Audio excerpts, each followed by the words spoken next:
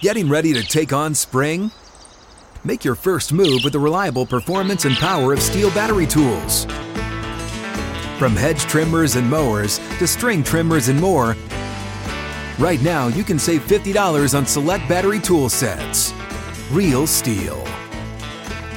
Offer valid on select AK system sets through June 16, 2024. See participating retailer for details.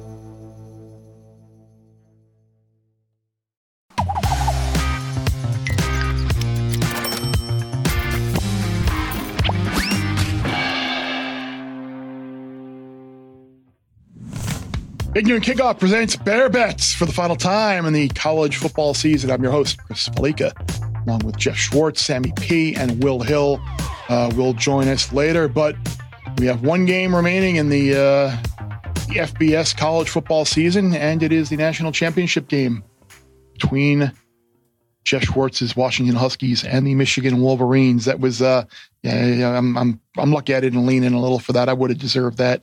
But we got two unbelievably dramatic games on January 1st. I won't necessarily say two well-played games, two crisply played games, two efficiently played games. As I'm sitting there late night chugging a Celsius to try and stay awake for the second game. Oh my! But two very dramatic games with unbelievable finishes, and we should have a very compelling championship game on Monday night. Do the schedule makers not like people on the East Coast? Because probably not. The game kicked off at 9 p.m. It was halftime at 11. It ended at 1. Yep. And it got much less ratings, obviously. No surprise.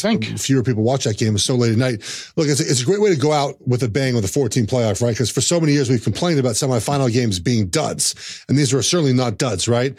And I think in the end, both the right teams won both games. I mean, Alabama, I think so. Alabama outplayed Michigan at certain points in that game, but that was more about like Michigan making mistakes. Mm-hmm.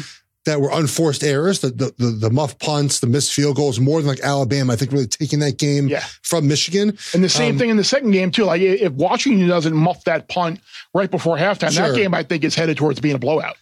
Yes. But counter to that is that also they forced 2 fumbles, which is like not a thing you do every game. And so if one of those fumbles doesn't hit, Texas probably scores on those drives anyway. You mean the Blue running into his own player and fumbling on his own? Washington didn't like that. That's not a Washington forced fumble. That was when that happened. It was I think I tweeted like, I'm done with this game, and I turned it off in the family room. I went to go shower, and I just watched the rest of the game in the bed on my phone because I was like, I'm just done with this. I'm not watching Washington run the score. I mean, when you run into your own player like that. And that being said, and we're talking about this a lot in the gambling group chat, Texas had the ball on the 12-yard line with a chance to win the game. And I think a lot of quarterbacks hit Mitchell before he's covered, essentially. Yeah. And Quinn Ewers and you can see like Sark in those moments too. He's looking at his play sheet, trying to figure out what play to call because he didn't trust Quinn Ewers. And I think in that situation, Quinn Ewers didn't play terribly well in that game. I wonder if he was little concussed after slamming his head into the turf. I hadn't thought about that. Yeah, I thought about that too. After I tweeted that, I'm like, oh, those 4 plays, not exactly very high. But he threw the ball well previously, though. But those were more down the field throws. Yeah. And those throws in the red zone require a little bit more attention. I mean, the most drama in that game was if Arch Manning was going to play. They kept showing him warming up. How wild would have that been if Ewers was concussed and he did have to come into the game and won the game? Somehow they win the game. It would have been like a Tua Jalen Hurts thing, right? It would have been just ridiculous. It would have been ridiculous. And I think also fun with that game was just Matthew McConaughey basically like acting like do what I want. Just like walking the sidelines. Not just like talking to players that aren't playing in the game, talking to players that are playing in the game. Mm-hmm. And so he's an ambassador now for the program. As you're the minister of culture, you can do whatever the hell you want. So I'm looking forward to Monday, Bear. I mean, obviously I have a strong rooting interest against Washington. But we have the best quarterback possibly in the country playing in this game. And the thing I hated most coming out of the Washington Texas game was it's very clear. Other than the result? Besides the result. Well, I thought they were going to win though. So I mean, I did make money on Washington winning at least. And people are like, oh, Michael Penix is good. Really? Where you been all year? I just think that it showed unfortunately why the Pac-12 is done because people just didn't pay attention to him this season. Now, Jane Daniels is a deserving Heisman. There's nothing wrong with that. But the narrative sort of out of this game is like, oh, Washington's kind of good. Yeah. Yeah, they're good. And I've said this on my radio show, my Pac-12 show, and other things. Good and opportunistic. If Washington if they were another team and with another logo, you bring this up later in the game. I probably would like to root for them. You know, like, oh, okay, all right. I thought you go. I thought you. Well, no. But but like if they were like if it was name other West Coast team, like UCLA, I'd be like, heck yeah.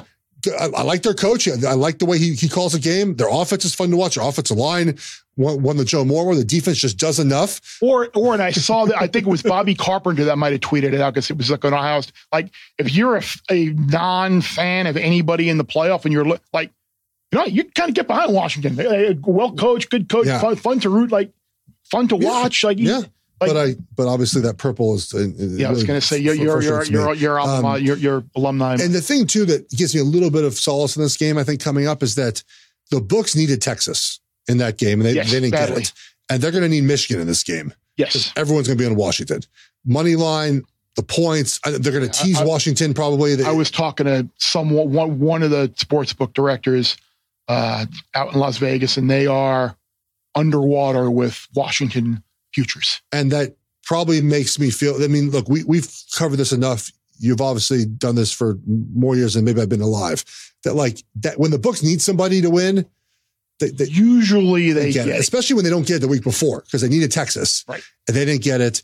I mean, look to the NFL, right? I mean, they needed last week, they needed some combination of the Cardinals and the Commanders and the Patriots to win and cover. And they got two covers and a win. So it ends up working out in the end. We cover all of this, Bear, on the Gambling Group Chat. It's a lot of fun for the final season with you, obviously, with Sammy and with Will Hill and myself. And let's hear the Gambling Group Chat. We cover everything in this game. Talk a little bit NFL at the end with the number one pick in the draft as well. And then we'll be back on the back end for our best bets for the national championship game. Stay tuned. Final Gambling Group Chat of the college football season is here. We have 2 games remaining. We have the FCS championship in Frisco between Montana and South Dakota State, and the other one Monday night, college football playoff championship game, Michigan minus 4.5, 55.5 is the total. I want to congratulate Will, Jeff, Sammy on having the Huskies against Texas plus the points. And I want to congratulate the lone wolf there, the good-looking man there, just to the second man on the screen there, Sammy P. Stood tall, steadfast on Michigan, got the job done. Congratulations, gentlemen. I had the under in that Rose Bowl game. Did not go well, and I did lay the points with Texas. So I had a less than stellar New Year's evening, but I'm happy everybody in the group chat won. Makes everybody a winner except for me, which is fine. I'm used to that by now. But great job of you guys handicapping those 2 games, and just curious where your initial thoughts are. I guess there are a couple of 4s out there. There's a 4 at Circa. And Sammy, I'll start with you. You liked Michigan in that Rose Bowl game against Alabama. First thoughts here in the national title game against Washington? I was hoping to lay 3, to be perfectly honest. I thought that was a possibility because when we saw this open up in Vegas at the very midpoint of the 4th quarter between Washington and Texas, we saw Superbook hang 3.5. And at that point, Washington's up 13 points. And if they keep that track and win the game decidedly, we're talking about even more sexiness on the Huskies. And I thought I was going to lay 3. Like I was like, all right, I'm going to lay 3 right away. But then what happens? Texas crawls back in, and DeBoer looks a little bleak down the stretch. And that susceptibility, which we just wrote about for foxsports.com, that little stretch of time moved the line from 3.5 to 4.5. And I'm going to wait it out. I want to lay Michigan. Washington money line is probably going to be the most public side of the postseason. Penix is awesome. I still don't know that Washington is as good, though, as Michigan. So I'm willing to find out. Yeah, I have a hard time seeing Washington being able to stop the run here. The fascinating matchup, obviously, Penix and those receivers against, the Michigan defense. That's obviously that's just a fantastic matchup when you look at the play calling of DeBoer with all the offensive firepower of Washington. Can Michigan get a pass rush? Can they get a pass rush without blitzing?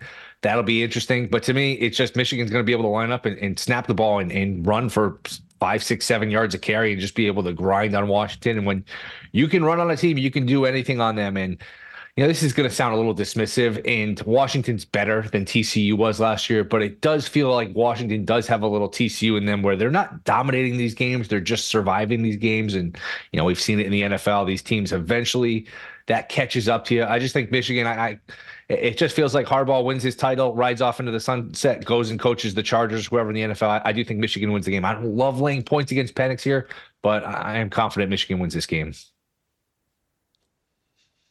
Well, noted Washington hater Jeff Schwartz is here in the building. I think it's very clear. I'm not betting against Washington at this point. They've won 10 straight games now by 10 points or less. Like it seems foolish to do that. They'll be underdogs now for the fourth time in the last 5 games, right? Oregon State, Oregon, and Texas, and they continue to. They really closed as an underdog at Oregon. That's right, they did. They did, yeah. Oh. They closed at Oregon, and we both bet Washington that game because that's silly to us. Obviously, look, their officiating numbers are sort of nowhere near what we've seen in previous champ. It doesn't mean they can't win this game. But let's review sort of what we saw on Monday, right? So Michigan wins a game where they didn't play all terribly well, right? I mean, McCarthy was a little bit off. I think he's better than people give him credit for, but he didn't play terribly well at moments in that game. The special teams were bad, and they won. Like they won in playing a game that wasn't their best. On the other hand, Washington guys, Michael Penix has been good this year. He was on a whole nother level against Texas. Like that was the best he's played all season long, by far, avoiding pressure and making throws down the field.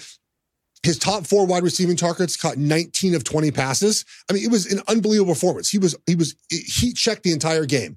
And if he plays that well against Michigan, Washington's probably going to win the game. But he plays a little bit less, they probably won't. And that being said, guys, Texas had the ball at the 12-yard line with 15 seconds left to win that game. And a halfway decent quarterback puts the ball right on Mitchell on 4th down, and that game's over, and Texas wins. So despite all of that, Washington playing as well as they did, and Michael Penix playing out of his mind, again, the game was close. Every game they play is close. And it's Michigan, the team, to finally take them down. Michigan has many different ways to win, in my opinion. They can run the football. They can play action pass. They can move the pocket. Washington allowed points to Utah this year. They allowed points to Stanford this season. That's why they're dogs again, because defensively, they're not as stout. Again, 31 points. Texas had 2 turnovers, had a bunch of punts, and down. Again, at the end, they had the ball on the 12-yard line to go win that game. So again, I'm not really betting against Washington at this point because they continue to win these type of games. But their profile seems like a team that will lose to a Michigan in this matchup. How much do you think it reminded me a little bit in a way of the Ohio State team in 2002 that won the national title, that won all those close games. Certainly were not as good as Miami and certainly not as good as some of the, but they wound up winning. Yeah, maybe they had a little TCU in them. And they also have a little bit of that Oklahoma 2000 in them where you get the sense that that team is genuinely pissed off that Penix didn't win the Heisman. Yes. And I think there are people out there now maybe questioning their vote as to whether Rome Odunze should have won the Biletnikoff as well. If you like, how much does that galvanization of maybe like pissed off at the world, inferiority? Like I remember the 2000 national championship game where Oklahoma played Florida State and Miami probably should have been in the game instead of Florida State. But I remember the coin toss, and I remember Torrance Marshall, Oklahoma linebacker, like I'm standing around the sideline, and Winky's out there for and he's like, "We're going to get our boys Heisman tonight," and because they felt obviously Heupel should have won. Like that was a team that was pissed off and ready to prove a point. Like maybe they weren't the most talented, maybe they weren't the best, but they made plays. They found a way to win. Like, how much does that make up for like a perceived talent gap? Obviously for Washington it has, and that's why I'm not betting against Washington this game. I'm not laying either side of this game because Washington continues to prove in these moments that they have whatever it is to win these games. The end of that game was the first time all season that Kalen DeBoer even sniffed like a coaching mistake. Mm-hmm. Like he hadn't done that all season long. They've been so well coached, so prepared. They don't turn the ball over. They don't make critical errors. They don't typically have special teams mistakes, even though obviously we saw they muffed that punt. Their kicker makes all the kicks. Like they do everything that's needed to win these games. Kalen DeBoer, he goes for the 4th down, which I think is fantastic. He's aggressive. He never looks panicked. So yes, they talked about being an underdog to Oregon, underdog to Texas. The one thing that's interesting though is that heading into the Texas game, Michael Penix, and it was very confident. He said before the game, like, this isn't the 49ers defensive line. Right. his comments about Michigan so far are a little bit different. Yeah. They know Michigan's a tougher test in this game, guys. And so, look, it's really it's a matchup of different styles. If Michigan runs the ball 45 times, I think we agree they win this game, right? If they have to get into a shootout, probably not the best game. But I will say, I think we're sleeping on McCarthy a little bit, Sammy. Like, I just think that McCarthy is better than we give him credit for. He's only lost one game. And he's played well. Like he didn't make all the throws against Bama, but when it mattered the most, guys, he made the throws that mattered. He had 3 passing touchdowns against Alabama. Look at the quarterbacks this year that did that across the board in the SEC. Not a lot of them did that. I still think, look, I mean, we could talk about motivation and all that. I know guys at Michigan. Harbaugh has been playing this soft card with them for months. I mean, he came out before the title game and said, they think you're soft as shit. Because that's all anybody's talked about. Michigan is soft. The Big Ten is soft. Your defense isn't as good as Alabama's.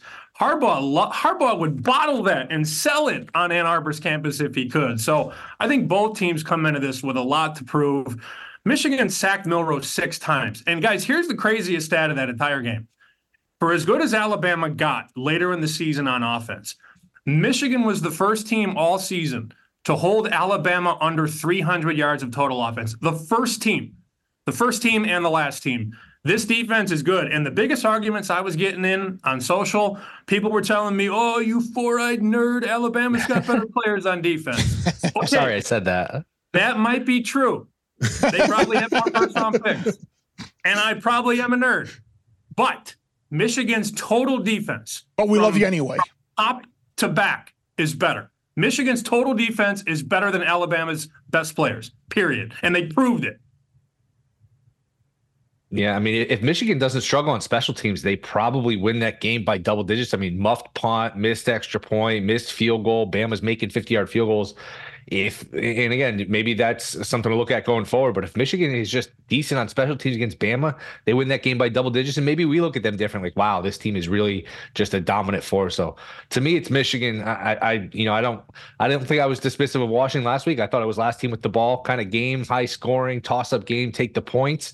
Jeff mentioned first down at the 12. I really thought in real time right there, Texas is going to steal this game. And boy, what a classic. What an all-time. I mean, that was just an all-time melt if Washington gives that game away. That's right there with Bill Buckner. That's right there with, 28-3 in the Super Bowl of the Falcons. That's on that list because that's just an all-time giveaway if Texas steals that game. But I just think Michigan, I like their offensive line versus a smaller Washington front. I think that's the matchup that I just can't get out of my head here. That's why I like Michigan. Yeah, I think that's what Sammy brought up too. And I think it's very rare you get a team who's number one in the country, or in whatever, they're number one going in the playoff, like that has the opportunity to like play the perceived slight card that, and you can motivate your team. They don't think you're this, they don't think you're that, and in a strange way, the spying and the cheating scandal has kind of brought this group even tighter together. But you're right. It's funny about those special teams miscues too. Well, like I don't think there was anybody out there who thought that kid Fall was going to hang on to the ball and not fumble it into the end zone, and Alabama was going to recover for a winning touchdown there.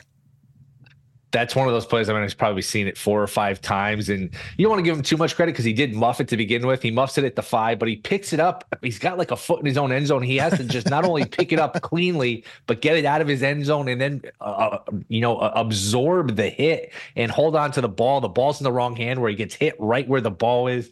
Man, and good thing it happened. Not just, betting aside who you're rooting for aside, that would have just, you feel bad for a kid if he were to just lose a game like that. But just, incredible to watch that and rewatch that and say, how does he hang on to that football there?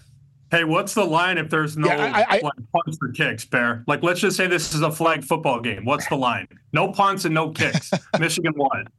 No punt. But if you turn it into no punts, no kicks, and you turn it into like a 7-on-7 like game, then aren't you going to like move up Penix and those receivers a little bit more? I don't know, but then you don't deal with the Michigan punter and the Michigan return men and the Michigan special teams. True. I don't know. Maybe it's a dumb question. I thought they'd been fine on special teams all year. I thought that was an outlier, kind of a fluky, just bad game, bad snap. They've been fine on special teams all year. So I'm sure, knowing Harbaugh, he's got a week to clean that up. He's going to drill the special teams in him. I'm sure they'll be more buttoned up on special teams for the title game here. So here's a question people on the West Coast are asking about Washington, because obviously we see the line, you see this sort of advanced, data about where they're sort of ranked in the country compared to other teams. If their name was USC instead of Washington, same exact stat profile, same exact way they're playing. Sammy, I'll ask you first because you make these numbers. Like, is this game 3 points, a pick 'em, or is this game changed at all if the name says USC on the front and not Washington? In a traditional year, maybe, but not this year because Washington has an NFL quarterback that's probably a first rounder. I don't think it's that big of a difference. But historically, if you see USC, especially getting points, that's going to be a popular play. I think maybe a half a point or a point. Maybe it's 4, 3.5. It's an interesting question for sure. But anytime you get a very sexy offense with a really good quarterback, that turns into the public dog, especially if they're obviously in that role, like if Caleb Williams was in this game, he would get a lot of public money. USC money line would be very popular. Washington money line would be very popular coming into this game. I think the other fascinating point too about, the West Coast and all that, look, there is a world, and I like Michigan in this game. Doesn't mean Michigan's going to win. Washington could very easily win. They're a small underdog. There is a possibility, and I thought about this for a couple of days now, where Washington is the best team in the country and Oregon is the second best team in the country, right? Like there's a possibility where that's true because Washington runs the table, wins every single game, and Oregon lost to Washington twice by 3. That is a very real possibility, and still we're not talking about Oregon and we're not talking about Georgia. Why? Look what Georgia did all season. Don't do this to me. That was mean. That was mean, Sammy. That was mean. There's a world where that's true. Oregon probably does beat 15 Texas, yards, though, automatic first down. That's just mean. Just dig it right into my heart. There's no digging. That's fact. No, there's there is a non-0% chance that is true. Now I think Georgia.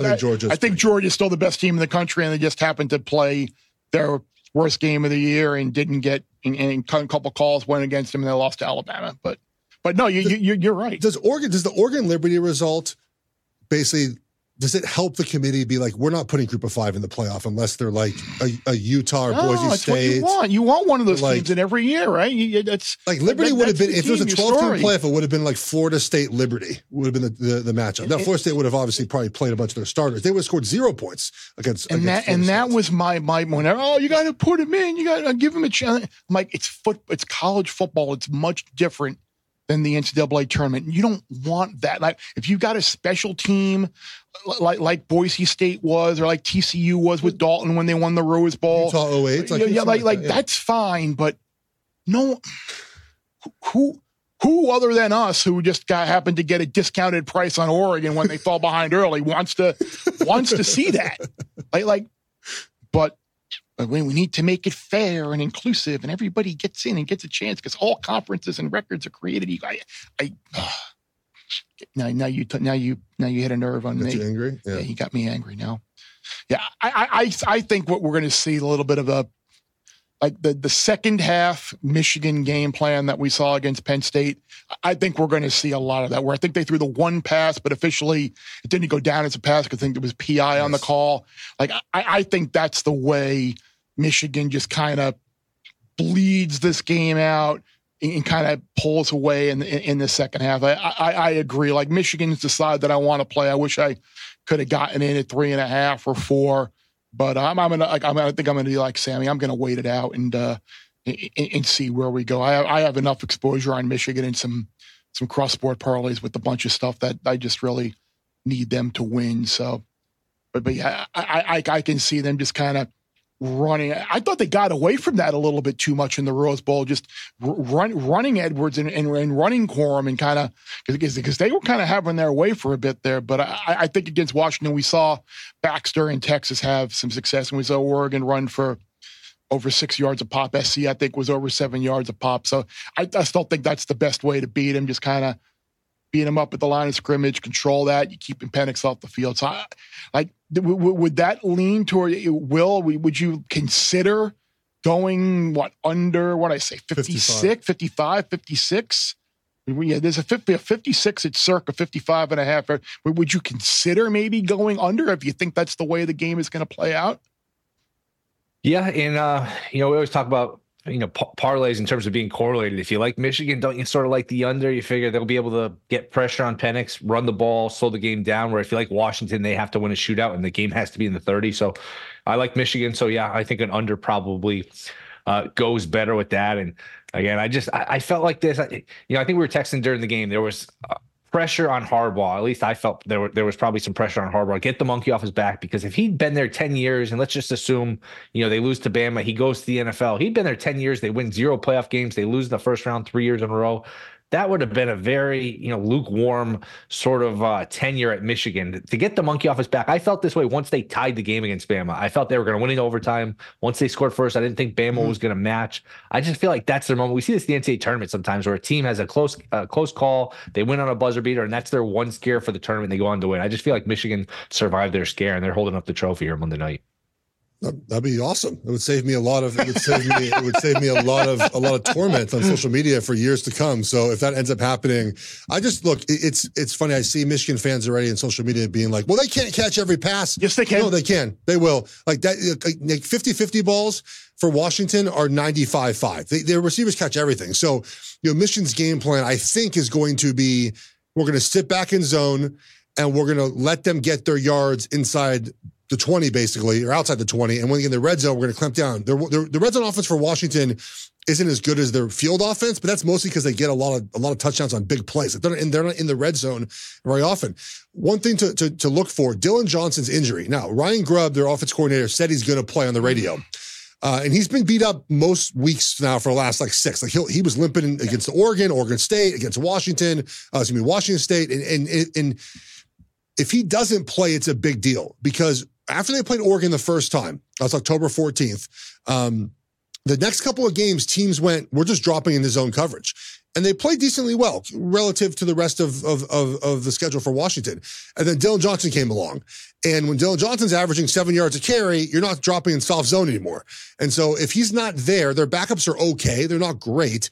I think Michigan just sits back in zone and says, hey, man, we're not letting you beat us deep, which is what Texas did in the second half. In the second half of this game, Washington scored one offensive touchdown with 11 minutes left in the third quarter. No more touchdowns the rest of the game. 3 field goals. So I think Michigan just sits back and says, we're not going to let you beat us deep, and we'll try to clamp down as we get closer to the red zone when there's less space in the field, there's less room to maneuver. You throw the ball outside the numbers now, our safeties are able to get there much easier. And so, again, it's a game where we have contrasting styles, and we'll see which style wins out. But Washington just continues to win these games, which You're kidding and saying it in jest a little bit on the 95-5 as a 50-50 ball, but they caught 19 of 20 passes. I know, but is that something that is regress at some point, that is ultimately not going to happen? Is it Penix and him putting the ball in a catchable spot? Is it the receivers making great plays that maybe won't continue? I know you're kind of kidding with it when you say 95-5. I've rooted against Washington enough now where it's the most frustrating part of watching them play. So 2 things. One is that Penix is very accurate, but one technical thing their wide receivers do really well is they don't put their hands up for the ball until the ball is there. So there was a play near the end of the Texas game where Rome Odunze caught the ball and the Texas cornerback was still looking back for the ball, and Rome was out of bounds already, because as they're running, right, and they just kind of put their hands out to catch the ball like this because the ball is perfectly thrown. If you put your hands out early, the DB sees that and tries to swat away or put his hand up in the air. So part of it is their wide receivers do a great job of technically catching the football, and then Michael Penix, again, puts the ball on target. And so I'm curious to see, obviously, if he plays as well as he did on Monday, they're winning the championship. It just is what it is. But if he plays a little bit less, if they can force him into, by the way, that was the best game he had played all season under pressure. He had not looked that good all season under pressure, guys. He just was incredible. He was a heat check game. He was marvelous. He played great. Texas pressured him, and Michigan's going to have to pressure him. Different than Alabama. Alabama had a bunch of missed assignments, and Milroe couldn't check out of nothing. He didn't really understand what was coming, sometimes empty. So it's going to be a fun game. It's just 2 heavyweight teams, and they're both really good. And so I'm excited to watch. No, I was going to say the sudden hands. I can picture the play you're talking about. The sudden hands of just throwing the hands up late. I think Odunze is probably going to be the second receiver too after Marvin Harrison. I know it's him, it's neighbors, but man, he's going to be a good pro, I think. They got three guys too, Bear. They got three NFL receivers at Washington. They got three guys that are going to play in the NFL. Yep.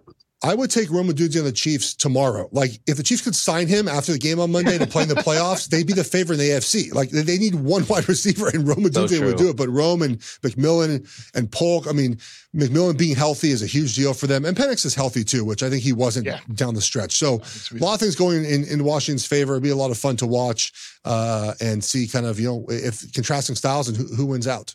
Any other derivatives that you've seen out there, either of you, Will or Sammy, on the title game? I have one other question, but it doesn't have to do with the title game, but I just wanted to put a ball in the title game if there was anything else out there that you guys look at.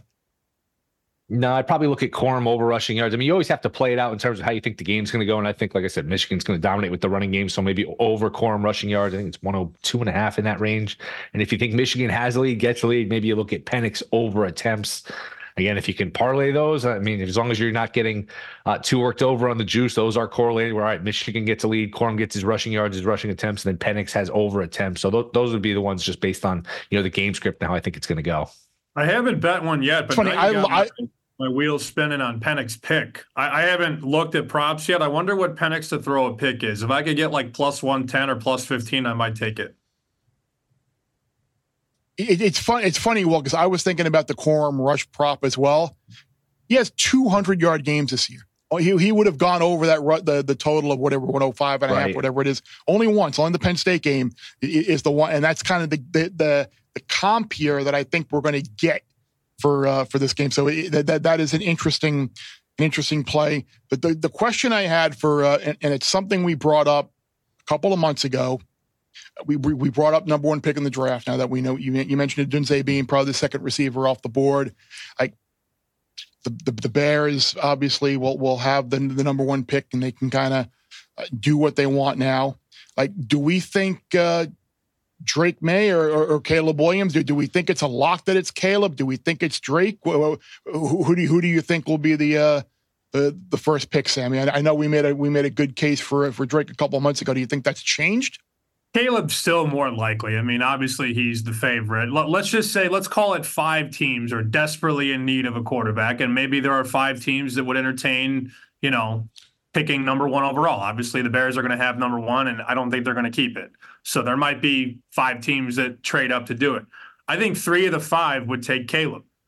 Maybe one of them takes Drake. Maybe one of them falls for Michael Penix in the national championship game if Washington wins. I mean, I have no idea what NFL organizations are thinking, and I'm not going to pretend like I do. But in terms of mathematics, of the 5 teams that I believe need a quarterback and would potentially move up to go number one, I think 3 of the 5, 60%, would take Caleb Williams. Wait. So the Bears are going to keep Justin Fields? Is that? I don't think so. The Bears are keeping Justin Fields? Is that what we're going with here, Sammy? I think they do, They trade out. They're keeping Fields, right? I've said that all year. So if they bounce the Packers out of the playoffs, they're gonna think long and hard about it. So they're going to keep Fields, and that means they're picking up his 5th-year option, or they're extending him like a long-term contract, like a $40 million a year guy? Is that because you if you pass on Caleb Williams or Drake May, you're saying that Justin Fields is our long-term quarterback, right? I mean, you're not passing on him for 1 year of one more audition year for Fields, right? So you paying him $40 million a year to be your quarterback? That'd be insane. Okay, but like I said, if they keep the pick, they're going to take Caleb. If they trade the pick, somebody else is going to take Caleb. But Fields still has 2 years left of team control. And I know this is the college football show, but look, there's a serious thing going on in that locker room right now where the team wants to keep Fields. And if they bounce the Packers out of the playoffs, I'm not saying it's the right decision, but you put Fields and you put Marvin Harrison on one side and DJ Moore on the other, and you draft Latu or Dallas Turner, or maybe you take another tackle, like you can win next year with Fields. And then, the 5th year is obviously a different conversation, but we'll see. Yeah, that's the thing, Will. It's in Jeff. I mean, it is the college pod, not the pro pod, but I think it all kind of comes together here because you're looking at, would you rather pay fee? Because I think there might be a benefit either way. And I'd like to get all of your opinion on this, and maybe Jeff, just because you're more familiar with the dynamic of it, having lived through it. Like, would you rather pay Fields and pick up his 5th-year option and extend him, and then have and you trade out of one and you're getting a couple of other rookies, immediate rookie starters on rookie deals around him, and you're able to kind of get lower cost people around him? Or would you rather say, okay, we're not paying Fields, we're moving on from him, we're trading him, we're going to take Caleb number one, we're going to have the rookie deal, and you can spend the money elsewhere around him for veteran guys? So I think there's an argument to be made in both scenarios, isn't there, Jeff? I don't think there's any argument to be made. You okay. Pick Justin Fields and you build around him. Look, Justin Fields has not been an efficient passer in his first 3 seasons as starting quarterback. He's a great athlete. He makes some good throws. He obviously is very athletic and he can run. But the question becomes, guys, is he going to turn into the efficient passer you need to win a Super Bowl? Like that's what it comes down to in the NFL. Yeah, being able to move is great. Being able to navigate the pocket's even better. But the Super Bowl champions, guys, are guys that throw efficiently from the pocket. Okay, does he throw efficiently enough from the pocket? History will tell you. He's got 30 picks in 3 years. If you're inefficient through 2 years, you're very rarely an efficient quarterback the rest of your career. Josh Allen's the breaker of that mold. But now 3 years of being an inefficient passer, now all of a sudden he's going to break out and be a good passer now in year 4, 5, 6, 7. I think there's 2 quarterbacks in sort of like the modern era. I mean, that's a long time, but let's say 30 years. It's Alex Smith and Josh Allen who started their careers as inefficient passers, and then year 3, 4, 5, 6 became something else, right? Alex Smith, obviously, when Harbaugh got there, transitioned to a better passer than with Andy Reid. And then obviously we saw what Josh Allen has done really in year 2 and on. And so is that the path for Fields? I mean, look, I'm never going to say no. It can certainly happen.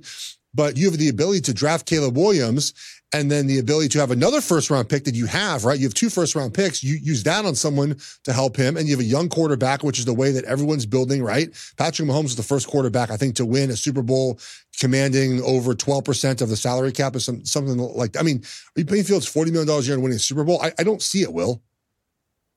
And he's not going to, his agent, he's not going to say, all right, I'll take a discount or whatever. I mean, he's going to want a lot of money. Mm-hmm. Even these average quarterbacks get a lot of money.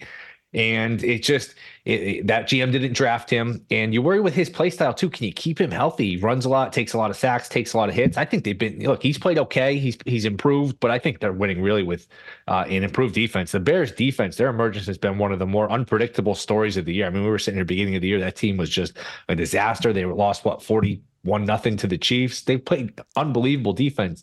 And the best thing you can have in the NFL, the way the salary is structured and everything, is a good defense and a quarterback on a rookie deal. And if you can just put Caleb Williams or May with that defense, you trade Fields. Fields has played well enough where he's going to get you a pick, and that's another conversation. What's he worth? Can you get a 1? Is it a 3? Is it somewhere in between? But you add that to the pick with all your other picks, your own pick, the Carolina pick. I mean, you're in good shape here. I would to me, the money and the injury concern with Fields would keep me off of paying him. I don't know that they're going to do it. Maybe these wins, this streak has talked him into, hey, we'll run it back with Fields. If I'm the Bears, I want the younger, cheaper player, and I'll build that way. That said, and again, I never said pay Fields big time. I said you have Fields under control next year, you did. And then you have the 5th year. Right. Okay. Yeah. They have a better chance to win with Justin Fields or a rookie quarterback that paints his nails. I'll wait. Nails. Yeah. Okay. Wow. Nails. I picture Jeff Schwartz. I picture a grizzled Jeff Schwartz at age 30 after a big loss. Jeff Schwartz comes back to his locker, and the quarterback is crying in Jeff's arms. And Jeff's like, it's going to be okay. It's going to be okay. They have to pick up his option in March, though, for his 5th-year option. So you have to decide, now, whether or not you're going to pay him in year 5. So that's the thing is you would obviously, if they pick it up, I think it's very likely that they would keep him. And then obviously, look, they're going to get a grand haul for the pick. I mean, someone's going to trade up and spend a lot of draft picks to get there. So you're going to build your roster out that way. But I just don't believe Fields is that guy. So that's the decision they have to make. 40 touchdowns, 30 interceptions, been sacked 130 times in his 3 years. His quarterback rating is 31.4, 54, 56.3, 46.3. Those are his QBRs over 3 years. So it's a tough deal, but I think I'd probably cut the cord. I think I really would. I would try to avoid being prisoner of the moment with what we've seen the last 4 games and kind of the first 35 were. It's a rough cutthroat deal, but he's played better. He's gave him something to think about. He hasn't made it like a no-brainer like it was maybe a month or two ago. He's at least given us something to think about. Before we wrap up the college group chat, any thoughts on the FCS game? Anybody got South Dakota State 12.5, 49.5 over Montana down in Frisco? Sammy, Will, anything on that or no? You're allowed to say no. Sammy, who's Brown playing, Sammy? Brown is dead. It's over for Brown, unfortunately.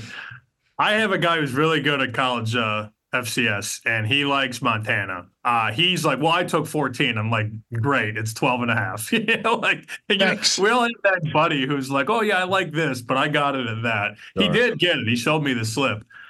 I would take 13.5 with Montana if it gets there. We're 13 at a couple shops now. I know South Dakota State just won by 1,000,000 points in the last game against Albany, but Montana actually has a defense that could make it interesting.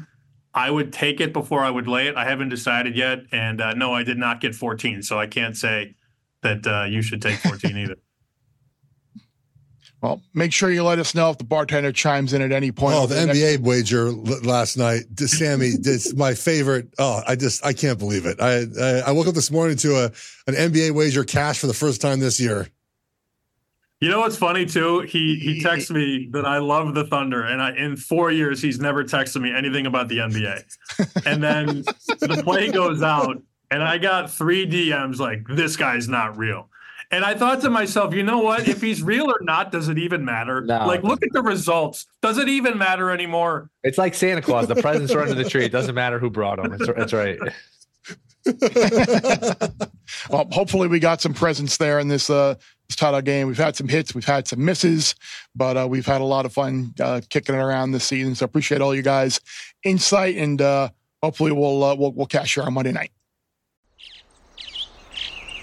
Getting ready to take on spring? Make your first move with the reliable performance and power of Steel tools.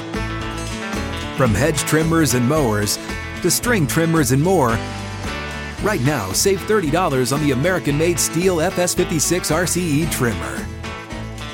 Real Steel. The FS56 RCE is made in America of U.S. and global materials. Offer valid through June 16, 2024. See participating retailer for details. I'm a little worried, Bear, that all of us like Michigan, I think, in this game. I don't know if I like them per se, but I wouldn't bet against Washington. I'll put it like that. Michigan, I think, has more paths to win. Washington sort of has one path to win.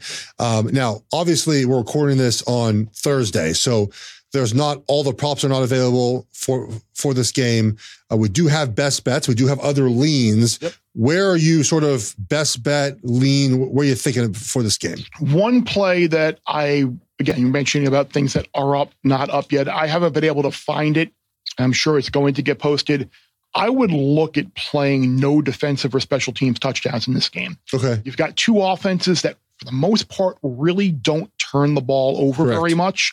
So the odds of a pick six or a scoop and score probably slim, especially I think Michigan's going to run the ball a lot. So like, I don't think we're going to get a defensive, maybe we get you could always get a special teams touchdown with how poorly Michigan's special teams played, and Washington's special teams weren't necessarily great either against Texas, but I don't know what the price will be on that. Yeah. I would look at it and consider, obviously it's going to be favored. You're going to have to lay a number there, but I would look at no defensive or special teams touchdown in this game. I think the odds are slim we're going to get one. I like a field goal prop. I'm not sure what it's going to be yet, but Washington, remember, kicked 3 field goals in that game. Texas defense actually played well in the second half, in the fourth quarter, to kind of keep them in the game. And I think Michigan's game plan is going to be, again, I've said this on multiple platforms, said it for us on the group chat. Like, I think their game plan is going to be until the 20-yard line, you're not free to get wherever you want, but we're going to let you take underneath. Mm-hmm. And then the red zone, we're going to clamp down, which forces a lot of field goals. And I think on the flip side, I mean, look, when you run the ball as much as Michigan does, you can get backed up sometimes. And do you get backed up into field goals, And so I think field goal, like any sort of, 3.5 field goals in this game, 4.5 field goals, 4.5, probably 3.5 field goals. 4.5 seems high, but 3.5, I can see that. I think over 3.5 would be good. It's not obviously up yet. All right, let's get to your best bet for this game. Obviously, one game. Yep. You have a wager on. I have a wager on. What's your best bet? I like Michigan minus 3.5 in the second half of the game. I know it's a little like way out there, but again, I think the way this game is going to be played, it's going to be reminiscent of what Michigan did against Penn State when they went on the road.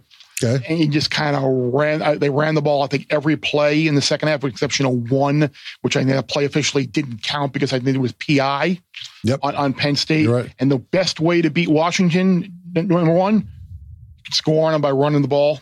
You saw Texas have success running the ball, and that also helps keep Penix and that offense off the field. So I think this is not going to be about J.J. McCarthy putting up 300 yards in his college farewell, if indeed it is. This is about winning a national championship. And I think the best way Michigan can win a national championship, kind of get into halftime maybe with the lead, and then just grind away at the interior of that Washington defense in the second half, control the ball, control the clock, and outlast them, wear them down, and maybe get a score late to ultimately maybe win this game by double 10 to 14 points. So I like Michigan minus 3.5 in the second half based on how I think this game is going to play out. I love a pre-flop second half wager. Oh, I love it so much, Barry. Sometimes you got to dig deep. Digging deep. It's too easy to say Michigan minus 4.5. No, right? I'm not taking Michigan minus 4.5. Not with the way Washington closed this game. I'm going Michigan over 30.5 points here, Bear, in this game. The narrative that J.J. McCarthy isn't good came out of the Alabama game. He didn't have his best game. He also made some really good throws. And so far this year, they've played 8 teams has Michigan played that have an SP plus defense better than Washington. Washington's 44th, okay? They've averaged 32.3 points per game. Washington allowed 28 points in the first half to Bryson Barnes in Utah, 33 points to Stanford, 31 to Texas, and Texas had opportunity to score more points there, right? Over 30, twice to Oregon. They allow a ton of points, Bear. This is what their defense is. They play a soft defense once they get up in games. So I think Michigan runs the ball. They put up touchdowns. I think even this is one of those where Michigan's driving down the end of the game. I'm rooting for them to get from 24 to 31. Look at that last touchdown of the game. So I like Michigan here over 30.5. I'm just not taking Michigan minus 4.5 with Washington's. I can't do it. Yeah. I'm like Sammy, we were talking about on the group chat. I'm going to wait it out and see maybe this. It's not getting, I don't think it's getting down. I don't think it's coming down to 4. Yeah, same as Alabama, Michigan, right? The public's all in Alabama and Michigan number did not move. I feel like in this situation, the sharps are on Michigan because the number in this game, neutral field, I saw SP Plus had it 12. Had 12 on a neutral field. Yeah, and you think that when you were saying that, it popped into my head. In these title games, typically it is public or people will just take the dog on the money line. Yes, which may give a reduced price on the favorite on the money line, or and you're laying the points with the favorite, or you're just taking the dog on the money line. I think that's kind of how it breaks down. It's funny. A couple of things that I was just sitting here thinking about. Where would Washington be if they hadn't basically had their hand forced into firing Jimmy Lake? I'm going to think about it every day. Imagine that. Why did Jimmy Lake have to hit that player? I mean, it's amazing because, he probably should have been fired anyway, just because I don't think. No, it's kept him forever. It was not going to work, but it's kind of like a water cooler conversation that you have on social media with people like, oh, you got to give a coach 3 years. You got to give a coach 4. No, you don't. If it's not going to work and you can kind of tell early on that it might not work, cut bait. I miss it. If they would have given him a third year, there's not a chance Michael Penix is there. And there's not a chance they're in the national title game right now. I miss the days when they lost to Montana, though. How about that? Montana and Washington both playing for national titles this week. Yes. I miss those days, though. And by the way, bring Jimmy Lake back. And by the way, the UConn Huskies won a national title in Houston in college basketball this past year with Washington Huskies. I'm just working it all together for you. Sammy tried to play to just destroy me in that, which is funny because I think Oregon obviously couldn't beat Washington, but very easily could have beat Texas, I think. Yeah. And it's funny too. The other thing I did this morning on the way in, because I couldn't do it in Connecticut, I made a bet to win next year's national title. Don't do it. Don't tell me who you took. Who'd you take? Georgia. Oh, Georgia. Okay. 4-1. 4-1. I'm going to say it's the 4-1 on the team that's going to be the best team in the country. Now, I think people are going to look at their schedule and be like, oh, you got road games at Alabama, Texas, and Ole Miss. As long as they don't lose all three, they're getting the expanded field. They're going to be in. And they were the best team in the country this year. They happened to lose a game at the wrong time. They're going to be better next year than they were this. Like, I don't think you're going to see 4-1 at any point next year. So yeah, I got to tie up money for a year, but I think I put enough on it to make it worth it. So I think Georgia will win the national title next year. No 13-0 Liberty win the title next year. And it's funny, the other team that I would consider, I considered Oregon to win the national title next year.